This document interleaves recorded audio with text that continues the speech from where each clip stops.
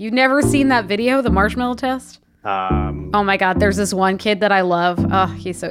basically, you get one candy. You can have one candy now, but if you wait, you could get two candies. But that one candy is sitting there in front of the kid, taunting them. And Theo happens to be my favorite because he has a British accent. And he's like, Mummy, it's been 10 minutes. Oh, yes. You're bringing me back now. Hello and welcome to Talking Too Loud with Chris Savage. I'm your host, Chris Savage. I'm joined by Sylvie LeBeau. Sylvie, welcome. Hello. I'm waving. We're on video again. We're on video. And also audio. Both? Every medium. We're on text. Yeah. We're on disappearing chat.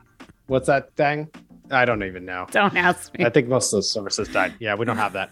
Well, we're here and we have another exciting episode today. We have David Cancel, who is the co-founder and CEO of Drift with us. And super fun to catch up with him and learn about how he's scaled. And also, it's just fun. I mean, I met him like 13 years ago and we don't talk enough. So I'm really glad he came on the show today. Yeah, you guys are buddies. Yeah, it's cool. And it's funny because, I mean, we talk about it in the interview of like literally how we met. Yeah. What's got you talking too loud over there? You know, it's funny. This is going to not seem like the most interesting thing, but I found it so interesting. If it's Web3... It's not. Don't worry. I am the parent rep for Olympia's class. Love She's that. in nursery. She's 4. What does a parent rep do?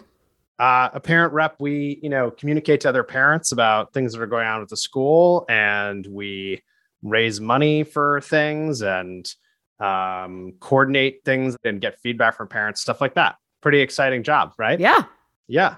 Well, anyway, as a part of my job being a parent rep today, I had to listen to this like all school parent association thing. So, Olympia's in nursery and Zoe's in kindergarten, but I'm hearing about things happening in middle school and 7th graders and high schoolers and stuff.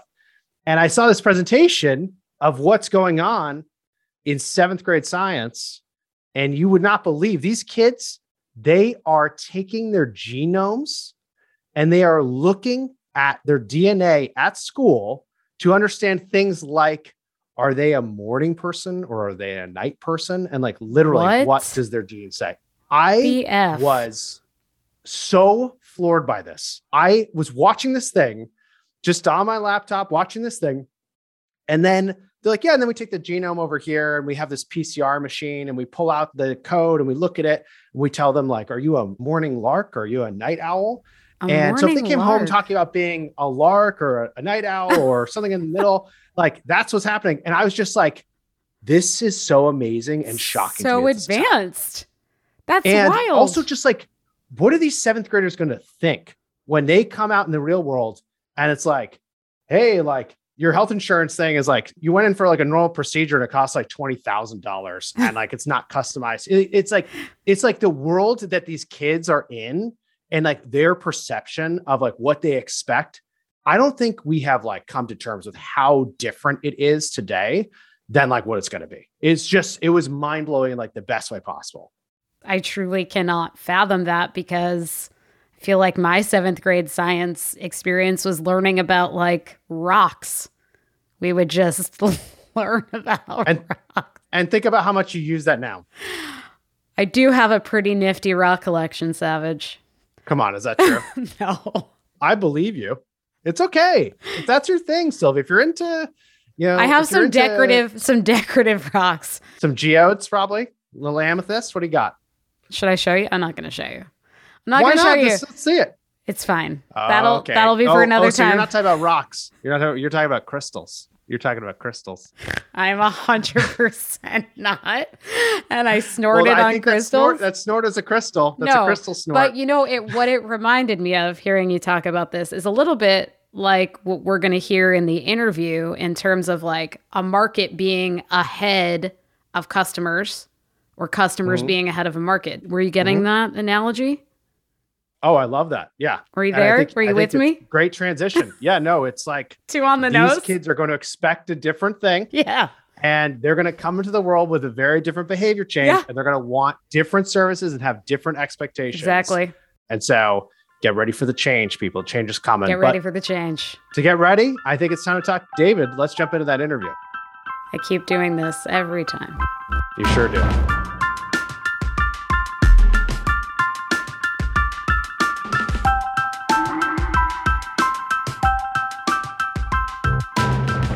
David, good to see you, man. It's been a little bit. How are you? I've been fantastic, man. It's been more than a minute. You have gray hair now. I do, especially in the beard. It's come in, stress of COVID, aging. Mm-hmm. It's all. That was the first thing you said to me. I was like, we're catching up before this, and David's like, so you have gray hair now, right? Like, and I was like, yeah. He's like, okay, then I will come on the podcast, because if you don't, I don't want to do it. Only one requirement. Yeah. And you were just saying, oh, go ahead. I was going to say pretty much, I don't think Chris shaved when I met him. Oh, wow. It was like 2009, I think, something like that. Yeah, it was about that. Yeah. Which is wild. Mm-hmm. There's a first question I always ask everyone, but I want to say this first because it really stands out to me. Like, you're one of the first people I met in the startup world who just like, you reached out one day and you're like, hey, you're doing this stuff. It's cool. We should chat. Let's hang out. Let's learn from each other. And I was like, who is this guy? What is he doing? And then you're just like crazy nice and super into learning and like bringing people along for the journey. And I mean, I know you still do that, but I am just like shocked by how great a moment it was in terms of how to meet somebody. It was 13 years ago. Mm-hmm. And yet most people don't realize they could actually just like reach out to people and be like, hey, you're doing cool stuff. Can we learn from each other? Absolutely. I mean, I think it is the quickest hack. It's just reach out with a genuine interest and like no agenda. And we've got to learn from each other for 13 years now. Which is awesome. Well, look, I'm super excited you're on the show. The show's called Talking Too Loud. Mm-hmm. And it's because, as you know, when I get excited, I cannot control the volume of my voice. Yeah. We're dealing with this at the beginning of the setup because they said I come in too hot. But we like to start the show by asking our guests, like, what has them talking too loud? So what's got you going these days? Just like everyone else, Web3. I'm kind of geeking out on Web3 right now. So yeah, you can lump me into that crew. The reason I am is because it kind of, there's a whole bunch of reasons, but it really reminds me of the early days of when I got into what I do now, right? Which was the beginning of Web 1, basically. And I always look back at that time. And I think this is one of the reasons we connected so well, like so fondly, because you know what it was like? We were all pirates and nobody knew anything. And like in Web 2, like that's when I started to get to know you. We didn't know everything that we know now in terms of like the models and freemium and this and that and whatever. But in Web 1, it was like we didn't even know how to build a website. And so Web 3 feels like that. And it's awesome because it's multidisciplinary. It's like video people and artists and like musicians and like writers. And everyone's just trying to figure out and there's no rules. And so I'm really geeking out on that part of it. That's awesome. And I am too. And I feel like I didn't realize the magic of what was occurring the first time. Mm-hmm. Like all these people that I connected with went on to do these unreal things. Mm-hmm. And we were just normal people, like hanging out and like figuring stuff out. And this should happen again. Mm-hmm. And it's like the opportunity is basically just like sitting there for anyone to be involved in it. What advice would you give to people who this is the first time they're at like the start of something really new and big and is also uncertain? And I'm giving this advice to people. I'd say like, this is super exciting time. If you want to jump into something, this is the area that I would kind of focus on if you're in the technology or arts field. I would say that, most of it will turn out like every other time. There'll be a bunch of hype in the beginning. There'll probably be some stuff that doesn't work out. But in the long term, if you stick with it, I think there's some magic that happens on the other side. And that's what happened in Web 1, Web 2 when we met, and Web 3. And like, this is the time when you can get in and nobody's an expert. Like nobody, literally, there's no books, there's nothing. And so like you can, and this is what happened to me. This is how I got into this world in Web 1, which was like, I knew more than anyone else by spending a couple months like going deep on it. And all of a sudden I was an expert, even though I probably had like 2 months of experience because there weren't that many people that were into it. And so like now if this is the opportunity where you don't need a network, where you don't need like a background and you can just jump in and build a reputation overnight. Yeah, I love that. It's like the experts are people who have 2 months of experience. Yeah, because they know way more. They can go deep into this thing. And there's no book to read. There's nothing to consume. You have to just go into it. Yeah. And I think we both, see this massive thing happening now. And we also both saw like Web 2 happening. And you've iterated, you had Performable, which you built and then sold to HubSpot. And then you went out and you started Drift in 2015. Mm-hmm. And then like you saw again, like a massive change occurring. You saw this conversational marketing opportunity. Can you tell people like what it felt like in that moment to see that and then see, here's how we can map a product to it? Because I think a lot of us in Web3 or in any time, trying to figure out like, how do I map a product to this opportunity? And you guys did it. And then you've grown unbelievably fast. You've built a massive company. I want to talk about lots of lessons that learned and all that stuff there. But from that first moment when you saw the fit, like, what does that feel like? What does that look like? I think the thing that I kind of like jump on now, and this is what we did at Drift and that we can do now in Web3 for anyone who's interested in that, is like, you're looking for behavior change that's starting to happen, like new habits, like whether it's NFTs or whatever in Web3, but was it with, messaging with, in the case of Drift, like there's new behaviors changing, there's new habits forming. And as we know, habit change is so hard. It's so hard to like change your own behavior. And so when we see people already changing behavior on their own, having nothing to do with our idea, nothing to do with our product, that's an opportunity to go in and see like, can you use that change that they're already doing to enter a market or to reimagine something that may exist in the world already. And so like for us at Drift, we saw, and this is 2015, that everyone was moving, to prefer messaging at a global level. And that was like everyone from your mom to your like kids were like messaging instead of being on the phone, instead of email. And so we said like, oh, there's a global behavior change that's already happened, having nothing to do with us. Like, can we use that to kind of reimagine, in our case, marketing, sales, and service software, which is pretty much all I've ever built, and kind of reimagine it for a new world because of this new behavior. So like you're riding momentum that exists. There's huge momentum and huge change happening now because of all of the Web3 stuff that's coming in. Nobody knows how to make sense of it, but like behaviors have already started to change, and maybe you can ride that momentum. Because I think as entrepreneurs, as creators, like we often, including myself, want to like change behavior based on some idea or some product or some service that we want to create. And behavior change is like, I don't know, it's near impossible. So I've given up on trying to change someone's behavior. I just want to like use a behavior change that they're already in the midst of and kind of help them through that. And then more behavior change on top of more behavior change, right? So like in the Drift example, I mean, it's also worth saying it's not like competition. Like you saw the change being so large that of course there's going to be competition. Of course there's going to be other people in there.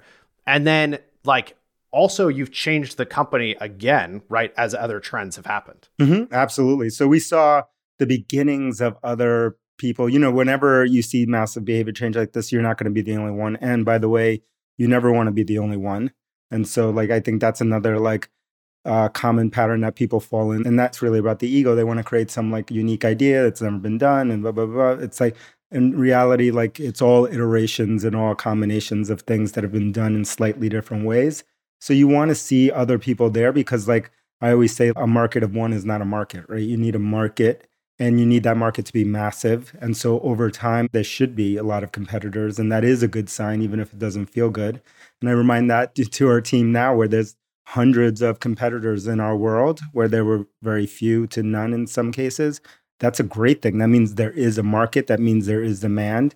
And now we just have to figure out how to win in that world. And then when you're going after something big and you see the market behavior change, you see the opportunity, how do you know if you're going after it fast enough? That's a good question. I don't know the answer, but it never feels fast enough when you're in it.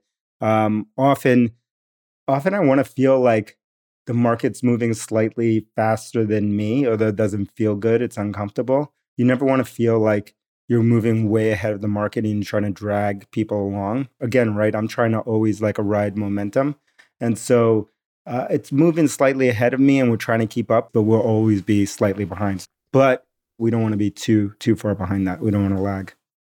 Yeah, I love that. And as someone who's mostly been behind, there's also been times I've been in front, and it's not very fun. When you make a thing you think is really sweet and no one's ready for it, they're not using it. Like when we launched 360 video in 2015 or 2016, that was not a hit. It's like I got my first Oculus. I was like, oh my God, this is going to change everything. We have to support this. And then we had like Lino. 100 people using it. It was so small, and so little too far ahead. Mm-hmm. I want to stay on going fast. Obviously, like, you know, we've talked a lot about hypergrowth. You've named your conference a drift around this. When I think about people who, you know, you want to use the term hypergrowth, you want to use blitzscaling, hyperscaling, superscaling. I think about you. Yeah. And we're actually hiring a ton this year and last year. And it's like, we're pushing the organization harder than we have before. But one of the things I think about is like, you know, shepherding the company through this change is really different than previous ones. I'm wondering if you can just share, as you think about like, what does success look like as you shepherd an organization through a lot of change? Like, what does it look like? What does that feel like? I will say, having kind of gone through that a couple of times, it never feels good because you're basically pushing the company into a state of discomfort, and everyone's uncomfortable, and that's normal, right? Growth comes from being uncomfortable. It doesn't come from like being in bliss. There's not much growth that comes from being in bliss, whether that's personal growth or physical growth or like mental growth, or in this case, company growth. It never comes that way. So I think the things that we look for is the learning. Are we accelerating, or are we at a very fast pace of learning? And for me, the only reason that speed matters in the context of a company is to have more chances of having the feedback loop, right? Go full cycle, which is like you kind of create something, you put something out there, you make an offering, you do something, and then you get reaction from the market, and then you iterate on it and you test it again. It's like this test feedback loop. And so the only reason I care about speed is like, instead of having a few cycles a year, instead of having 10, can I have 20? Can I have 30? Can I have as many as possible? And kind of like iterate with the market and learn from the market. So it's all about learning. And then the other sign that I'm always looking at are we creating opportunities for people to like take big jumps, not only in their learning, but their professional kind of progression in terms of like responsibilities and new challenges and like new areas of focus. And so like we're creating new learning opportunities for everyone. We're also creating new opportunities from a growth standpoint for people in the company. And so like that's a really good sign. But I will say like it causes a lot of thrashing. It's not comfortable a lot. There are people who were maybe fine when it wasn't that fast that are not going to be fine during. And so like there's a lot of change that happens. But if you look back at all the people who have had remarkable careers and they've gone through like those fast paces, parts of history, you know, where they have changed like that, they will look back at it fondly, right? Only in retrospect, but they will tell you during it was not easy. That's something I want to dig a little deeper in on. Like, so to scale quickly, or to scale to be big, maybe not even quickly, you need to have incredible leaders and incredible team members who know what they're doing and can continue to scale all different operations through the business. Is it better to hire those world-class leaders, or is it better to grow them? Both. The answer to, there's only two answers to every question in life. Both, and it depends. Like if anyone gives you any answer but those two answers, it's not a true answer. So like if you want like a yes, no, there is no yes, no in life. It's all like, it depends. I don't know. It might be yes today and no tomorrow. Like the context changes. But it's really both. I mean, you want to create opportunities. Like ideally, that's why people are there, to grow and for leaders to emerge internally. But there are lots of places where you're going to need to bring people who have experience from the outside, who bring a beginner's mind, and they don't drag along tons of ego in the process. So meaning that they're willing to learn. Because like, you know, I always think about it, and I kind of drew this out one time of like, you have like an individual's progression within a company, like, you know, and it could be like this, like that, whatever, like their own personal growth. And then you have the company growth. And so like for you to continue to scale within a company and to continue to like grow in your role for a long period of time at a very fast growing company, it's pretty rare and kind of close to impossible, because you have to like be growing slightly faster than the hyper growth of the company to be slightly ahead of it, which is like, there are going to be points that you will be able to do that. But most of the time you're not going to be able to do that. And that's why I think the legendary stories of whether it's founders or early employees who have lasted, you know, from like the 0 stage to like building some massive, insane company are like so interesting, and why we tell those stories so much. It's like because it can't happen. It doesn't happen. Like forget about the growth of the company. The growth of the person being able to keep up at that pace is like, it's beyond rare. And so like, I think, you know, you want both, but you're not going to be able to always have people growing slightly faster than the company. And you don't want them to grow too far. They can't be too far ahead of the company either, or else like, now they're waiting for the company to catch up in order for them to grow. And so like, it's a tricky thing, but you will have people that at different parts will continue to scale. That resonates with me in that like getting that speed right is really hard. And it is rare. And also it's interesting too, because you're talking about like, you want the behavior change in the market to be right in front of you so you're uncomfortable. And then you want people who can see around corners and can help you avoid problems that are going to happen because they've done it before. Or they're such a fast learner that they can see what's going to happen and it's the first time. Yeah, but it's so rare. And, people rightfully so get, upset if they're like, oh, I've been here for whatever amount of time. I'm like, why can't I just keep, it's like, what you're asking has nothing to do with this company. It's like it just happens to do with like your personal growth and the company growth rate. It's like, it's almost impossible to continue to scale at that crazy pace. And then a similar type of question, but a little different. Like obviously you've built Drift and raised lots of money and have been able to like build and hire ahead. I've not raised that much money at Wistia and we've kind of done it a different way. But like on the other side, how do you think about knowing I know this is such a common question and you and I have talked about it before, but I still want to hear your answer. How do you know if you've raised the right amount or you're investing the right amount for an opportunity? What does it feel like when it's the right amount? I don't think I've ever gotten it right. So I don't know what it looks like. And so you can only look at it in retrospect. And it's usually that we invested either radically too little or radically too much. It's like the middle ground is okay. And like, it won't ever be optimized. But I think most of the time, like we get it generally in the middle, all of us. Like, and so, but it's only in retrospect that you're like, oh, I should have like invested twice as much or we invested way too much. But like, I think it's easier to tell like that you're investing too much because you're probably ahead of growth, ahead of the market, kind of like what you were saying when you launched the 360 product. Like you can tell pretty quickly that. The one that's harder to tell is like, should you have invested way more? And that's going to take more time to understand. Yeah, it's interesting. I feel like in my own journey, one of the things that I've come to terms with is like, wow, some of these markets, they're way bigger than I could have imagined, right? It's like, oh, I wasn't thinking about this on, the scale that it actually exists. And then like, I was thinking about it from like what I see today and what I know today. And now I look at like startups and I look at something and I'm like, oh, if you're making inroads into a market and you're doing something that's really different and there is like competition, maybe you have uncovered something that's massive. But also because it's cheaper than ever to start companies, I feel like more companies don't raise money or go as big. No. Well, at the same time, there's more companies that are going bigger. It's like this weird dichotomy of stuff that's happening. Yeah. Is like I see these companies going huge ideas and I'm like, that doesn't seem that like that you should be raising that much to go like head to head with Stripe. Like, aren't they like years ahead? And then over here, I see these like startups. And I'm like, whoa, you're only 8 people. If you were 50 with your vision, like you might be just out of control crushing it. It's just such a hard thing. It's so hard. And I think, we overinvest in kind of generally in, the new idea, the new thing, the new product that we want to bring to market with, and it's always coming out of passion or, like your own ego or collective ego. Like we all do that. We want to create something out of nothing. And so in those cases, I think that's where we all typically overspend. But on the other side, I think we, in general, all of us, way underspend on things that are like working, are basic, and that, have their own natural like pull or momentum to them. And for some reason, we all kind of like dismiss the size of those things and the opportunity there when it's like, this story is always the same. Like if you were to focus more on the core stuff over time, as long as you continue to feel a little bit of pull from the market, like you probably would have done a lot better to invest there. But instead, we want to chase new ideas and new markets. Yeah, that's so true. I mean, my God, it's so easy to fall into that trap. You're like, oh, I think this thing is coming.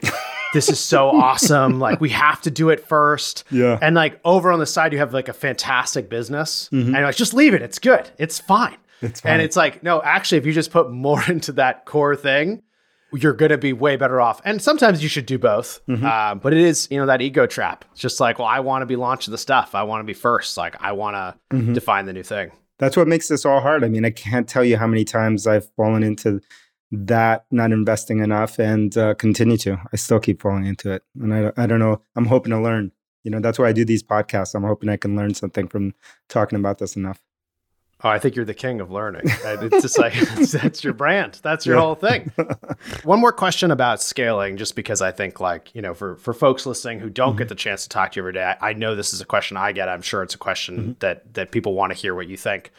Where do CEOs get it really right? Like, where do they get it really right when companies are scaling, and where do they get it really wrong? I think and this is the one that I try to kind of pour more time into, because that just looking across from the really successful ones that I've been able to spend time with and who have done it, not only successful, but successful repeatedly or successful over a long period of time. I think that's an important qualifier, because it's not like they had a success, no matter how big. But like those people are like continuously reaching out to people, learning from those people, soliciting advice like that. I'm kind of amazed. Like these people are just like, they have the beginner's mind, but then not only that, but they go out of their way to spend more time than I think that they should have, right? I'm like, how did they have this much time? Like, and they'll be at the highest level for the longest time, but they're genuinely curious and they genuinely want to build relationships and learn from other people with no agenda, with nothing to sell, just going in and doing that continuously. I see that over and over and over, and I try to like copy that from them. And I think that's where I've been able to learn so much. It's just from other people who are slightly ahead or way ahead of where I am, and just like listen, just shut up and listen to what they have to say. Success leaves clues. You talk to enough people, like the clues are there. Love that. Success leaves clues. How do you even get tactically those people to like respond? Like if you're trying to learn from someone who's like further ahead from you, how do you get them to pay attention in a way where you actually can learn from them?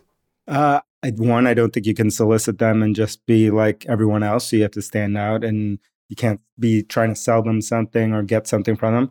I think you have to crack into like circles where they feel trusted, or channels that they feel trust in. And so like reaching out, cold email, cold whatever, that's kind of hard.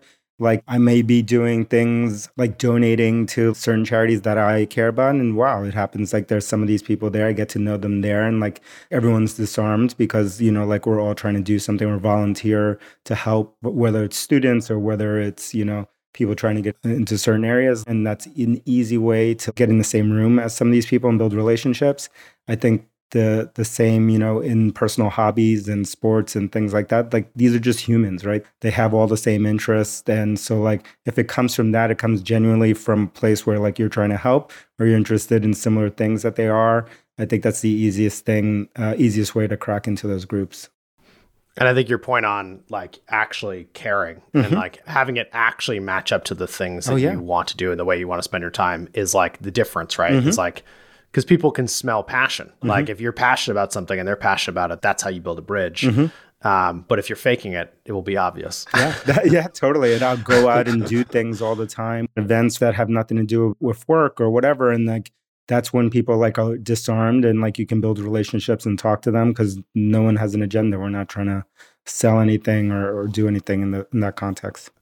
Well, yeah, I think about, I don't know what year this was, but it's pretty early when I knew you, and you're like, hey, do you want to go drive rally cars? Yeah. And I was like, yes.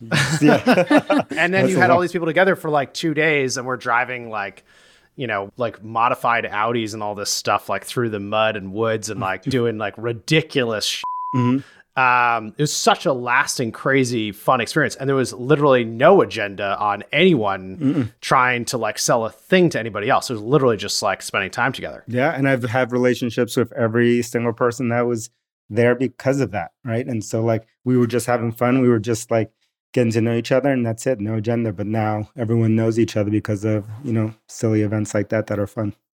One more scaling question, actually, I just realized. When you're going really fast, you're building lots of different things. You are hopefully getting it right in terms of like building enough of the core things to your product for your customer, and you're building the new things and the different things. Like, how do you think people should be communicating with their customers through all of this? Like, how do you bring customers along on that journey when things are changing so quickly?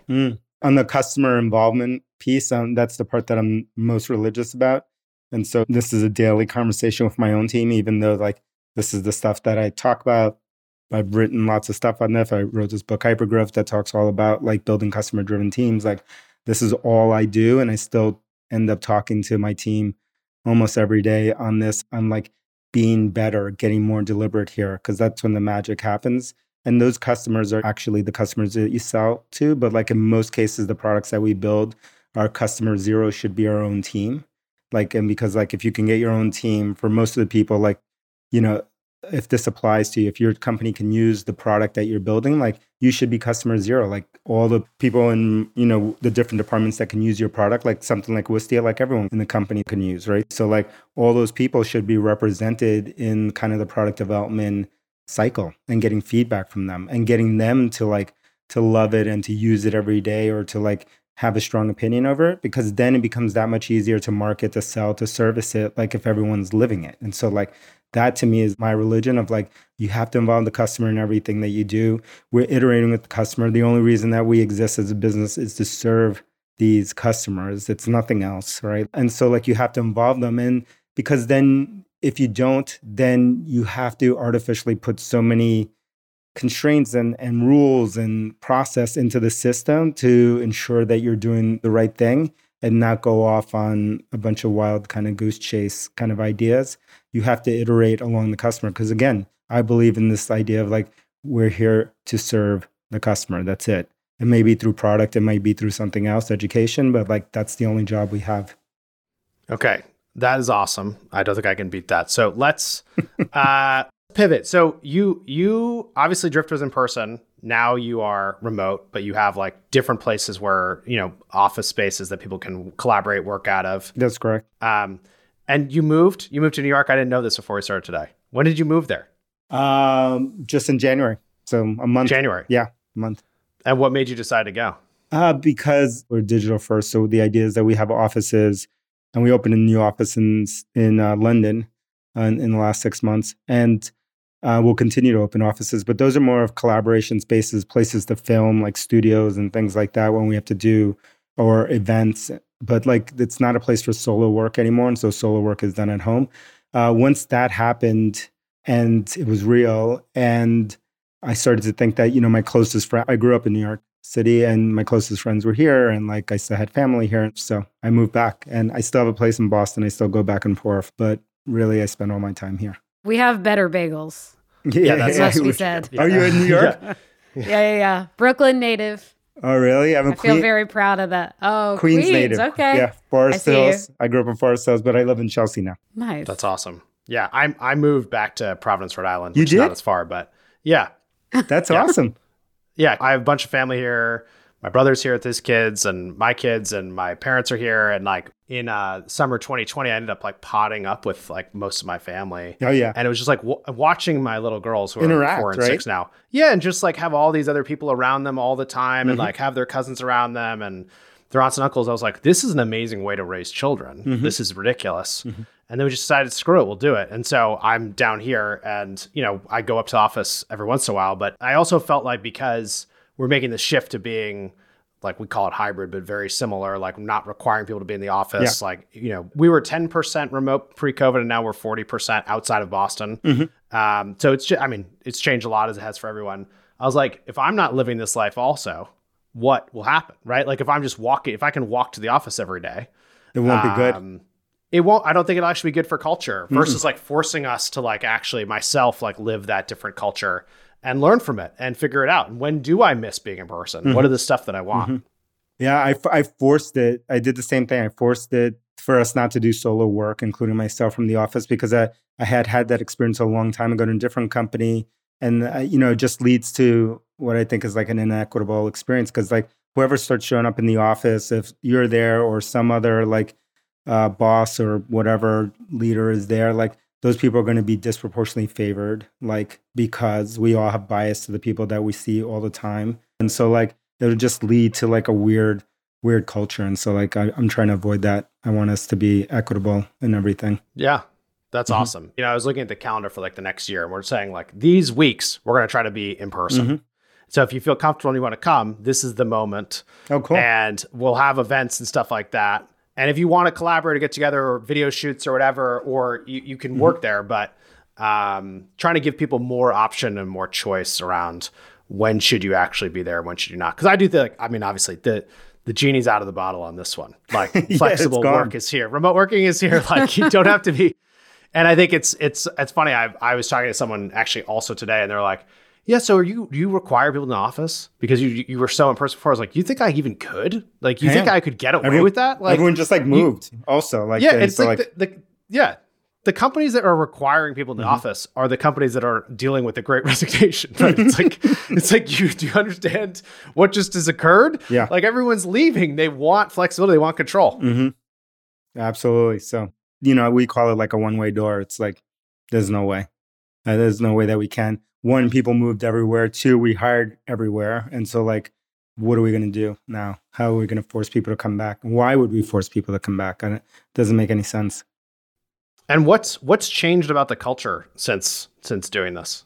I think, it's more the work part hasn't changed that much. I think what's changed is, like, we've had to figure out, and we still are trying to figure out some of the stuff that you're doing, like, how do we build like the social connections? How do we do that, especially for people earlier in their career or kind of new to the company, like who don't have a history with the company or have a network in the company? How do we do that? Because we relied so much on like in-person events and, like we used to have Camp Drift where we bring the whole company to camp. We do all these like event type things to bring people together, including our own event for our customers. Like everyone in the company would come. So like that social connection part is the part we're trying to figure out. Like there's been like zero in terms of like the actual work part of things.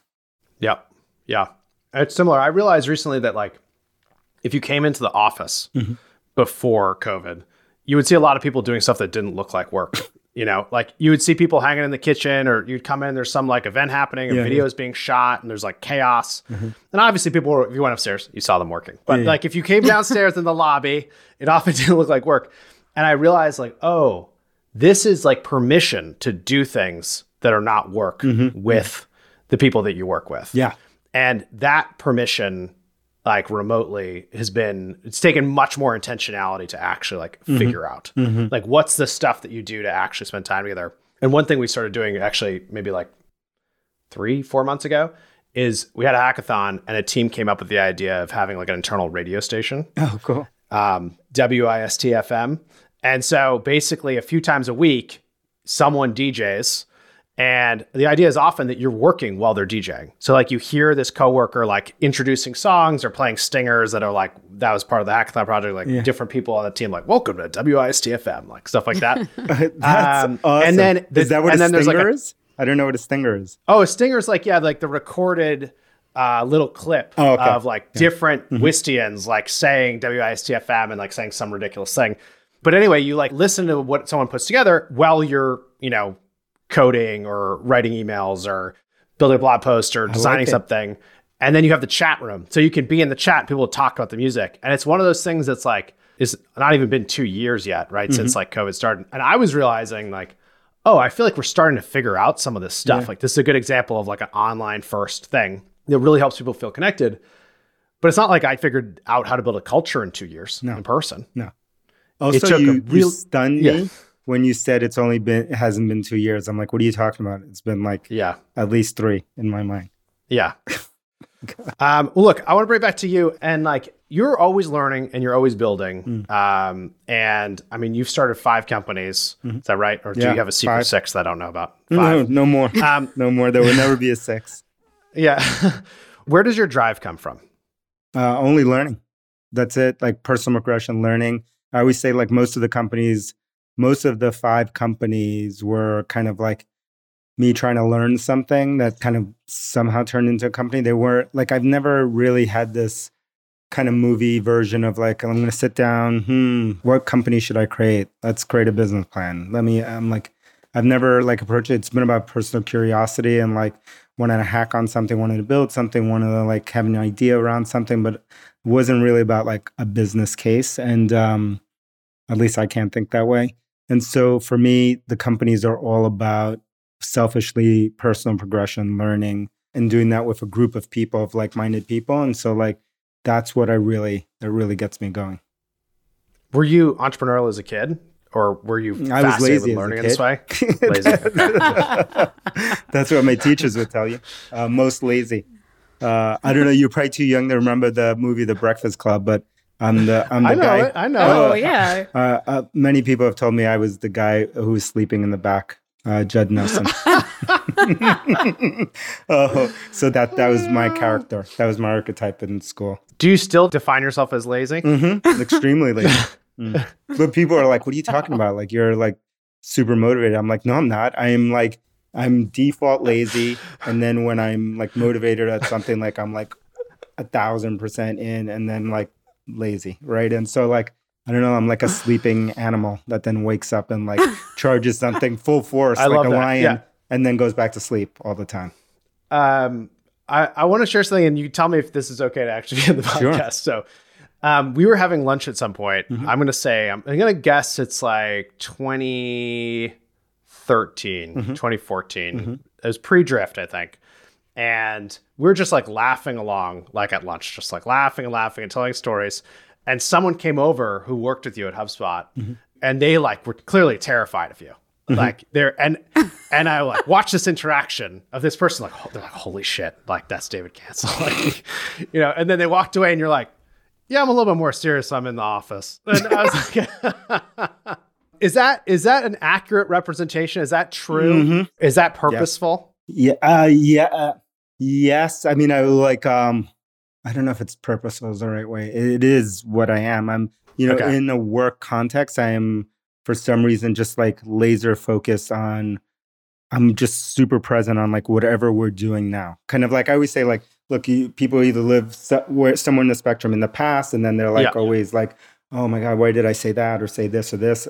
I've never had that thought once in my life. I don't know what that says about me. I've never been like, why did I say that to that person? I'm so jealous right now. I'm not one time. You're the opposite. I'm not one time. God. I can't remember one time. My mind is blown. Nothing. Wow. I don't know. That might not be a good thing. And then I'm like at the extreme present, and some people live in the future. And so because of that, when I'm doing something, I'm 1,000%, or when we're hanging out, I'm 1,000% there and not anywhere else. Like, and so when I'm at work, I'm like that. And so like, I'm not, someone asked me like, oh, what did you do yesterday? I'm like, I literally cannot remember. I cannot tell you. If you ask me now, I'm like, I don't know what I did yesterday. Nothing. And you had a big week though. Didn't you go to the Super Bowl? Yeah, that's right. I went to the Super Bowl. When was that though? Like 2 days ago or something. That was like a week ago, 2 weeks ago. Yeah. So like I live in the present, and because of that, people are like, oh, he's just focused. He doesn't want to talk about anything else, which I don't. Like if we leave work and we're like hanging out, I'll talk to you about anything. But when I'm there, I'm like laser focused. And so people will often say, I'm robotic, or which I probably am. And, or like, he doesn't like to have fun. But I do like to have fun, just not in that context, right? I'm there to do. So you like compartmentalize, you get it done, and you go at 1,000%. It's the I haven't been able to figure out how to do it differently. And so I get it in that if you only know me in that world, it's like, oof, yeah. It seems to work. So I can only do it. That's it. Okay. Well, look, we don't have much time left, and Sylvie's going to kill me when I say this, but like, I want to go back to Web3. I've been covering, like, on every episode of Talking Too Loud, before it starts, Sylvie says, don't talk about Web3 because that's not exactly what I say. That's basically what you say. But I think if you've listened to this part of the episode, and you know DC, and you know how you think, and you know how you learn, and we talked about like this is a big shift. Just like, what are the takeaways you have right now about how like Web3 interacts with Web2, and how would you think about the opportunities that seem obvious today versus that seemed obvious like 2 months ago? Oh, I would just say like if I wanted to start something, which I don't, and if I wasn't operating Drift, I would be all in on Web3. Yeah, all chips in, like right now, 100%. Knowing that most of those chips might not go anywhere, but I would be 1,000% in. So like if anyone's in that state of like, hey, they're interested in starting something, they're curious, whatever, I'd say all in, go all in. And knowing that, again, most of it won't work, but that's exactly what should be happening in this. It has nothing to do with Web3 or whatever. It just like at this part of like something this early in any context, like most of it is going to not go anywhere, right? But there's some exciting things that you'll learn from it. It'll be the fastest way to learn and to gain a reputation and gain credibility and maybe create something awesome.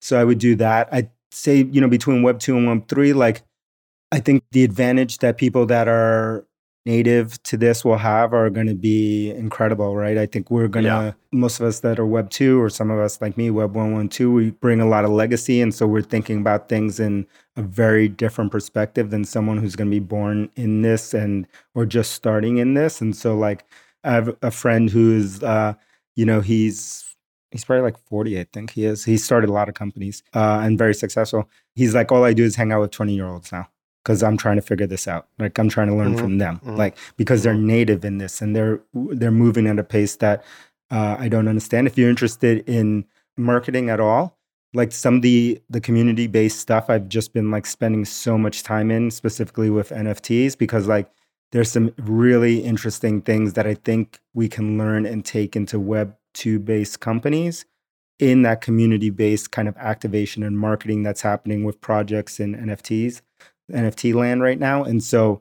if you're Web 2 and you're trying to like learn something, whether it's from like selling or the marketing context, like go into Discords, join a bunch of communities for NFTs, look at exactly what they're doing and how they're activating communities and getting them involved and getting them like motivated. You can learn a lot and kind of help your business by doing that. Love that. And I think for me, it's like actually like a perfect way to put into practice like what we talked about today, right? It's like, it's all about speed of learning. It's about more iterations. Like that's what the speed is about. It's about closing the loop on like what the value is for customers.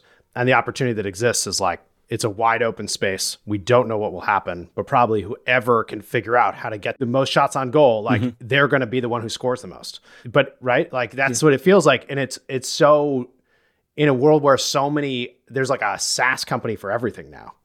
And then over here, there's like nothing. There's nothing. And, even if you do nothing more than like get into a bunch of Discords and observe what's happening in terms of that marketing community activation, like, man, like the speed because they're starting from nothing. And most of the stuff that they're trying and failing and trying and failing and trying, and they're iterating at such a blinding speed that if you just sit there for a few months, like going through it and being a part of it and looking at it, man, the learning that you're going to get is like exponential compared to anything that you're going to get in kind of Web 2 land in the same kind of marketing context, because the cycles are just so much faster than any of us could do in this world. I think this is a perfect way to end. DC, thank you so much for being here. Of course, brother. Where can people find you? How can they learn more from you? I'm on everywhere as DCANCEL, D Cancel. And so just hit me up on any social anything. And that's where I am. Awesome. Thanks for being here today. All right. Thank you both. This was awesome.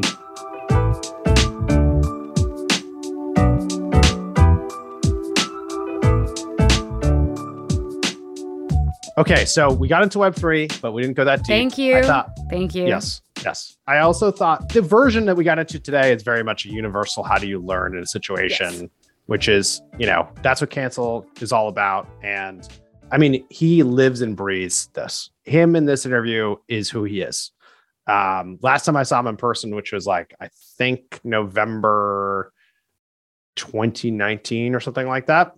He is exactly the same way. You sit down, have a conversation. He's super smart, super intense, constantly learning. It's like awesome.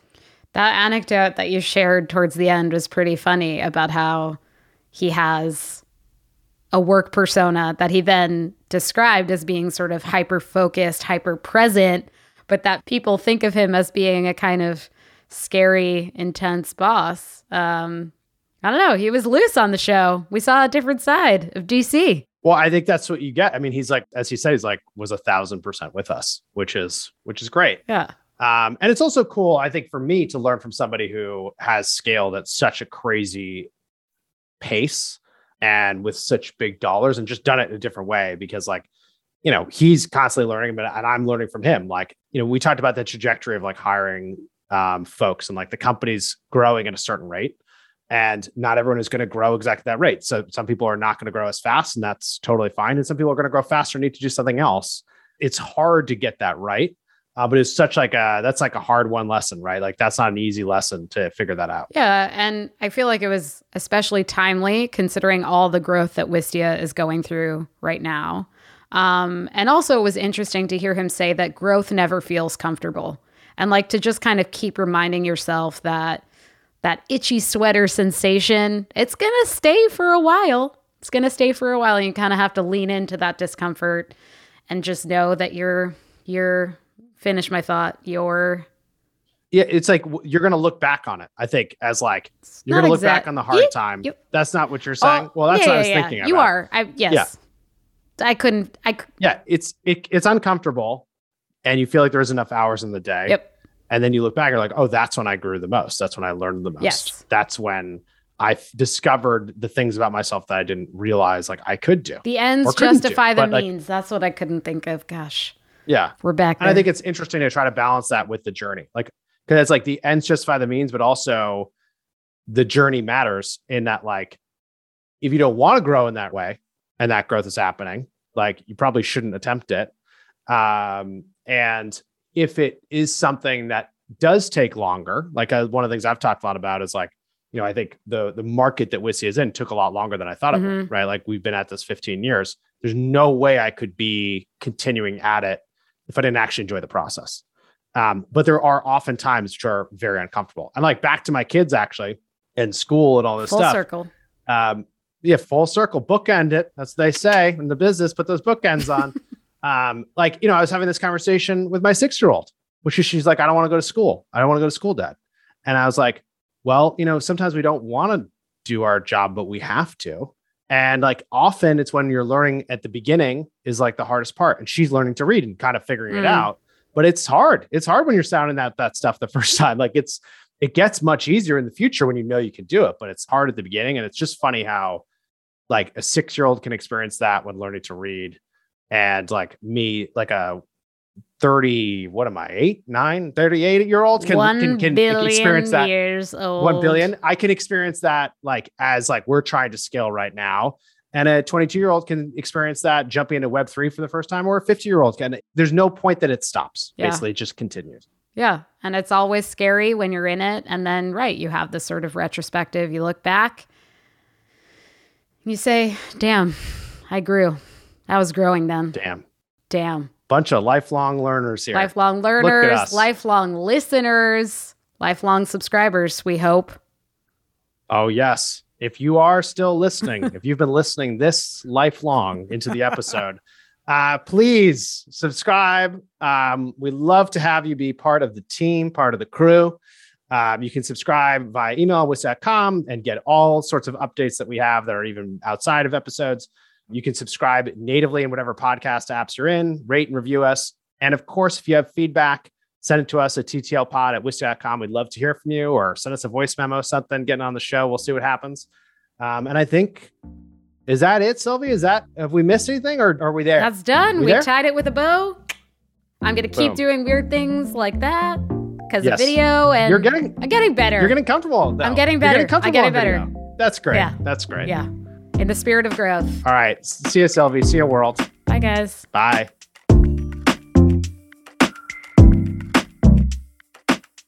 Talking Too Loud is brought to you by Wistia. Hosted by Chris Savage. Produced by me, Sylvie Lubau, along with Adam Day. Executive produced by Wistia Studios. This episode was mixed by Maria Passingham of Edit Audio. Listen to Talking Too Loud wherever you listen to podcasts. And hey, rate and review us wherever you listen. And check out more content from Wistia Studios at wistia.com.